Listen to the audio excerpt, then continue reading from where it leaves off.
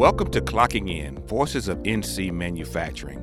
I'm your host, Phil Mintz, Director of the North Carolina Manufacturing Extension Partnership, otherwise known as NCMEP. My role is to drive outreach to NC manufacturers, build relationships to federal and state leaders, and coordinate efforts to drive profitable manufacturing growth in North Carolina. Throughout my time working closely with manufacturers, I have heard the most quirky, curious, and memorable stories. I wanted to turn these stories into a podcast so that others may hear and be informed and inspired. From humble beginnings to manufacturing titans, from tragedy to triumph, I will be interviewing some of these manufacturers who have made North Carolina manufacturing the powerhouse that it is today. Paper towels and tissue have been in the news a lot this past year. According to Business Insider, the U.S. saw toilet paper sales rise to $1.45 billion in March 2020, an 845% increase in demand from the previous year. On this episode of Clocking In, we'll be speaking with the North Carolina tissue manufacturer who has stepped up to meet the demand challenge. Cardinal Tissue is a specialized contract tissue manufacturer founded in 2018. Located in Spindale, North Carolina, the organization provides tissue suppliers with solutions for contract converting, training, and supply chain optimization. In March 2020, Cardinal Tissue increased its operations significantly to aid in the pandemic-driven shortage. Today, we're clocking in with the owner and president of Cardinal Tissue, Vince Reese. Vince has been in the tissue-making business for over 25 years and has previously worked as an executive for another North Carolina tissue company. Vince is here today, and we thank you for taking the time with us. How are you doing today, Vince? I'm doing well. I hope you are. Great. In a minute, I'll ask you to give us a view about how your products you make advance through the supply chain into the factory where you make those items that we all felt like we needed months worth of supply at one time last spring. But first, it's always good to hear where great leaders come from and the influences in their lives that help them decide where they wanted to go. So could you start by telling us how your life and career got you to North Carolina and into the paper industry? Sure. I grew up in a town that was from pulp and paper in Idaho. They had a pulp and paper and lumber, and also were in tissue. Back then, tissue was kind of a place for the pulp mill to send excess fiber when they weren't using it all to make other things. And probably ended up coming back to work for that mill when I got out of the military. That happened to be around the time that they started taking seriously tissue as a part of a business. So I got involved very early with tissue and kind of the private label market where we were able to take it from the economy and value sector into even the ultra products to compete with Charmin and Bounty. So how did you get to Spindale? Well, the company that I was with eventually started expanding and expanded into the East. At the time that I came here, they were the largest private label manufacturer in tissue in the U.S. And this area of North Carolina was in close proximity to the eastern seaboard corridors for supplying major retail grocers. I ended up here putting a plant in Shelby, North Carolina. And we built a plant there for Clearwater paper. And I ran that plant for a few years and moved into another position, and then eventually left the company and started my own. So how did you decide to do that? I mean, is that something you had aspired, all through your life, that you would one day kind of have your own company? Oh, well, I certainly thought about having my own company from time to time. Tissue is a hard row to hoe. It's very expensive, capital intensive to get into. So I never really planned to start my own tissue company. But the position I held just prior to starting my own, I was involved in taking a look at what the market was and really what the supply of parent rolls and tissue paper were in the Southeast. And it became clear that there was a mismatch between the amount of converting capacity that was available to cut up tissue and the amount of paper raw material there was. So, that looked like a pretty good opportunity to be able to put together some type of converting operation. in this area. So, just about the industry, are these types of products prominent in the U.S.? Is there a lot of factories that convert to tissue, or do we get it from imports as well? Very little import of the finished goods. So if you think about tissue and paper towels and tissue products in general, they're very light. So you're going to cube out a trailer before you weight it out. So, I mean, a general thumb rule is you want to be able to convert those products within about a 500-mile radius of where they're being used, because it would cost you a lot more, the end product that you as a consumer are going to buy. You can't bear a few dollars of freight involved with each individual selling unit. So tissue converters are kind of sprinkled about the country then. It's I just a, think that's fair to say. I mean, in general, if you put some dots around and drew a 500-mile radius circle around each of them, those are the regions where most of the products you would want them to go. As retail grocers have grown and different folks were even in the box stores and bigger chains of selling tissue, of course they're national and they have DCs all over. So sometimes you may ship outside of your zone, but in general, that's what you want to try to do. yeah. So Vince, we do have a little bit of a manufacturing audience, so it's always interesting to see how to talk about how things are made. So tell us how we get to this piece of tissue or paper towel that we use for like a second or two. I'm sure Sure. it has to go through a lot to get there. Well, the tissue paper has to be manufactured, and that is a little more friendly to move around. So that could come from outside of the 500-mile radius, and even at times there might be some imported tissue that comes in the form of jumbo rolls. So the tissue, when it's made, is made in these very large rolls that are anywhere from 2,000 to 5,000 pounds each, and those rolls then are converted. So they're wound down from these big master rolls or parent rolls into kind of the diameter of a product that you and I would use. And if you had a two-ply product, well, then you'd have two of those rolls on a machine, and they would be plied together, and you'd get the emboss pattern put in there, and you'd have the perf in there, and then you would glue the tail shut on the thing, and you'd end up with what we call a log coming off, which would be the width of the parent roll, but the diameter of what you and I would see in a package. And then that will go through a saw and get cut into consumer sizes. So for a towel, for example, they're 11-inch wide, which is a standard for a towel in the US. We'd cut those into those 11-inch wide rolls. Those would go into some kind of a wrapper, and the wrapper would put either paper or poly on the outside and come out of the wrapper, and then go into potentially a case packer, which would pack them into a case, and then to some type of palletizing unit to stack up the cases, and then out they'd go on a truck. We being in the U.S., we often want to get fancy with just about everything we buy. So I know there's a lot of different shapes and sizes and grades and about paper towels and tissue and 1-ply and 2-ply. And, is it really that big of a difference to make all these different types of tissue? Yeah, there's a fair amount of difference. There's about 4 different categories or levels of quality, let's say, of tissue products. So you start out with your economy type products, which can include some 1-ply or maybe even recycled type fiber. John Wayne toilet paper maybe is another way to put it, right? But it's the low end, low quality stuff. And then you move up into the value category. Premium. Premium would be like your Angel Soft and Sparkle equivalent products. And then finally into the ultra category, which would be what we call structured tissue, which would be more of like a Charmin and Bounty equivalent product. And the type of fiber that's used and the way that the base sheet is handled can affect, what the absorbency is and how well it holds together and some different specifications. So for sure, they require different techniques to convert them.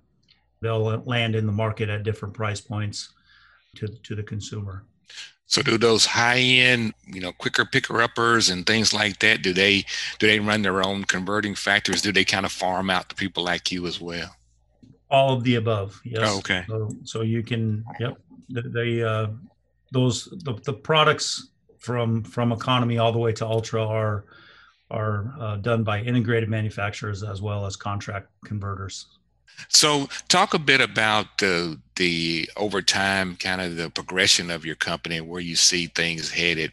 I mean, I know Spindale would love for you to continue to expand and add jobs there. Is that something that can happen with this industry in a meaningful way? Yeah, absolutely. I mean, we're continuing to grow and add capacity here at the plant. I mean, in general, if you think about it, the consumption of tissue in the U.S. is growing, at the same rate as the population. So as long as the population keeps growing, then the demand for tissue is going to keep growing at that rate. Additionally, for private label, there's a boost that you get from private label taking some market share from branded products. So a lot of the bigger brands had patents and things in the US that kept smaller manufacturers from making, let's say, an ultra quality product. And those patents have expired over the last several years. And now that there's smaller manufacturers that are capable of making the same quality of products as some of the larger branded players. And that's resulted in some of the market share that the brands have moving into private label. So if you go to Ingles, for example, and shop for their Ultra towel, that towel is going to be comparable in quality to a branded Ultra towel. And they'll be able to offer that potentially at a lower price point because they're not going to bear the burden of a big marketing commercials on TV, this kind of thing, right? So slowly over time and accelerated by recessions and folks trying to save a few pennies, because ultimately you find that those products are essentially the same. And once you realize that you find a product has the same quality level as a more expensive branded product, probably you're going to be satisfied with that longer term once you make that move. So between those, you have a fair amount of growth in the tissue segment in the U.S. consistent year over year. So what kind of toll does it take when you get a 845% increase in demand, like back in the spring? I mean, does it, we saw the shelves were empty and we were worried. What does that do to a place like yours? Well, you can imagine it's busy, but tissue manufacturing equipment is very, very expensive. Okay. And so manufacturers, even small manufacturers like myself, they're not going to have a lot of equipment just sitting around not making stuff. So, I would guess that the whole tissue market was, at least running at 90+% of capacity prior to COVID. And when COVID happened, it's interesting, we didn't have more people in the US when COVID happened. We had the same amount of people. I'm sure there was some amount of noticing that stuff wasn't on the shelf and you picked up a couple packs so you don't run out, like a storm coming, you get water kind of a thing. But generally, that's not the reason that we ran out of toilet paper. And when you look at the tissue market, there's kind of two places that you use toilet paper. One is in your home. So we'll call that the at-home market or the retail market, because you go buy it at retail grocery stores or someplace at retail. And then sometimes you go away from home, which may be at school or at the office or, wherever, movie theater, airport. And that's the away from home market. And the away from home market prior to COVID probably made up about 30% of all the tissue that's used in the US. So within a few months of COVID happening, let's say March, so, of 2019, or that's probably right, or 2020, April, May, when things started getting serious, there was a dramatic decrease in the amount of people that were using it at the airports and the schools and Uh, that type of stuff. So that 30% of the market got just dumped right on top of a market that was already 90% sold, right? And of course that caused some problems and ultimately resulted in tissue disappearing off the shelves pretty quickly. so the tissue was just out of place. It wasn't that it was a shortage. Yeah, it was. That's right. There's different types of machines. When you go to the airport, you're looking for a giant roll that's in the airport stall, right? That maybe has thousands of sheets on it, and you don't really care that it's one ply. You just care that it's there, right? You don't ever go write a letter to the airport and complain that they had rough toilet paper in the stall in the bathroom. You're just staying happy that there was some. So that kind of tissue isn't really compatible with the retail market. If you went to the store and you went to Ingles and bought tissue, you probably wouldn't look for a 14-inch diameter roll that was one ply and kind of rough. You want a little better than that for yourself at home, right? So the machines that make those are different. So it wasn't just a matter of swinging capacity over across the board from making these away from home products to making retail, that you couldn't. So there really was a shortage in the ability to create enough for absorbing the retail market. And that's what led to the real decrease in tissue. Now, some things that manufacturers did to help the situation is they did some SKU optimization to maybe you had 100 different products that you were making for different retailers, and that made your efficiency be X. If you reduce that to 50 or 20, or if you had one product that you made, your efficiency would be much higher because you wouldn't be changing things over as much. Right. So a lot of that happened, and that's why you saw maybe fewer choices on the shelf, because manufacturers were trying to accommodate for the decrease in their ability to make as much as everybody wanted. I think we got to the same point to where we didn't really care about what kind it was on the shelf. And that's right. And you even maybe saw some away from home products like, if you go to a hotel, for example, there might be a bunch of single roll wrap rolls under the shelf in the bathroom. Well, you saw some of those maybe migrating to the shelf in the grocery store, which normally wouldn't happen. So is that sort of leveling off now? Do you see a shift back, or are we still in that same? I know a lot of people still working from home, but more Yeah. people I think are going back to work. Is that Yeah, I think somewhat, right? I mean, so I think the music isn't completely stopped on the away from home side, but it's definitely different. The shift, I think there was a step change in what that market share is, and I'm not really sure now. If it was 30% before, maybe it's 20% now, or maybe it's 15, right? But for sure there was a large chunk that landed on retail, and there's a fairly large chunk that's going to stay on retail for the foreseeable future. mm. Yeah, I agree with you. I mean, I keep hearing more and more people talking about how there's probably not going to have offices. People are going to just start working from home as a Yeah, common practice. and even if you were, right, I mean, if you're still in the scare of COVID and you happen to be out and you stop by the gas station, and maybe before you felt comfortable going in there and doing your visit, maybe today you say, I can wait 10 more minutes and get home, because you don't want to risk exposing Yeah, yourself to a bunch of other people. So right. yeah, I think that's going to be around for a while. So is this kind of, I guess the way we do things now in your industry is kind of the way it's going to have to be done for years to come. I mean, what is the technology looking like? What changes how well you can do this and how more efficient you can be? Well, I mean, technology in tissue, believe it or not, it is, there's a lot of technology in tissue. You think about, if you say technology, maybe you think about pharmaceutical and auto industry and robotics and, different autonomous vehicles, artificial intelligence. And the first thing that comes to mind probably isn't tissue.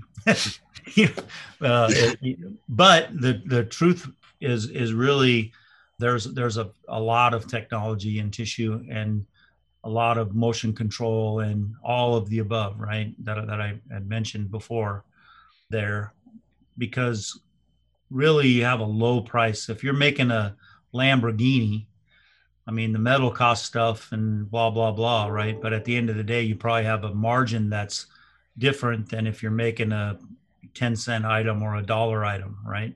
So the lower that commodity is, the more important it is for you to be able to manufacture that more efficiently, right? Because you don't have room to absorb that in the rest of the sale. So I think you guys make paper towels and tissue there. I mean, do you also do things like napkins and other? I mean, does that match up? Or? Yes, that's correct. We make toilet paper, paper towels, napkins, and facial tissue as well. Yeah.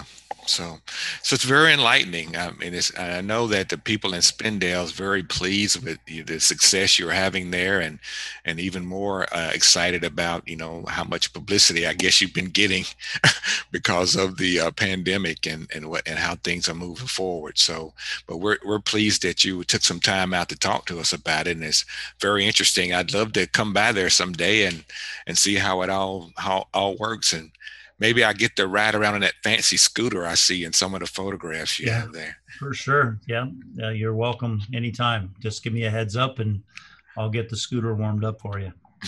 We've been speaking to Vince Reese from Cardinal Tissue in Spindale, North Carolina, about the industry and the changes that we've had. And we're really pleased that you have took your time out to join us, and hope you have a good afternoon and a great day. All right, thanks, Phil. Pleasure to be here. Thank you for joining today's Clocking In, Voices of NC Manufacturing. This podcast is brought to you by NC State's College of Engineering, the North Carolina Manufacturing Extension Partnership, and Industry Expansion Solutions. If you'd like to learn more about the solutions NCMEP offers, go to www.ncmep.org. Want to listen to previous Clocking In podcasts? Go to ncmep.org/clockingin.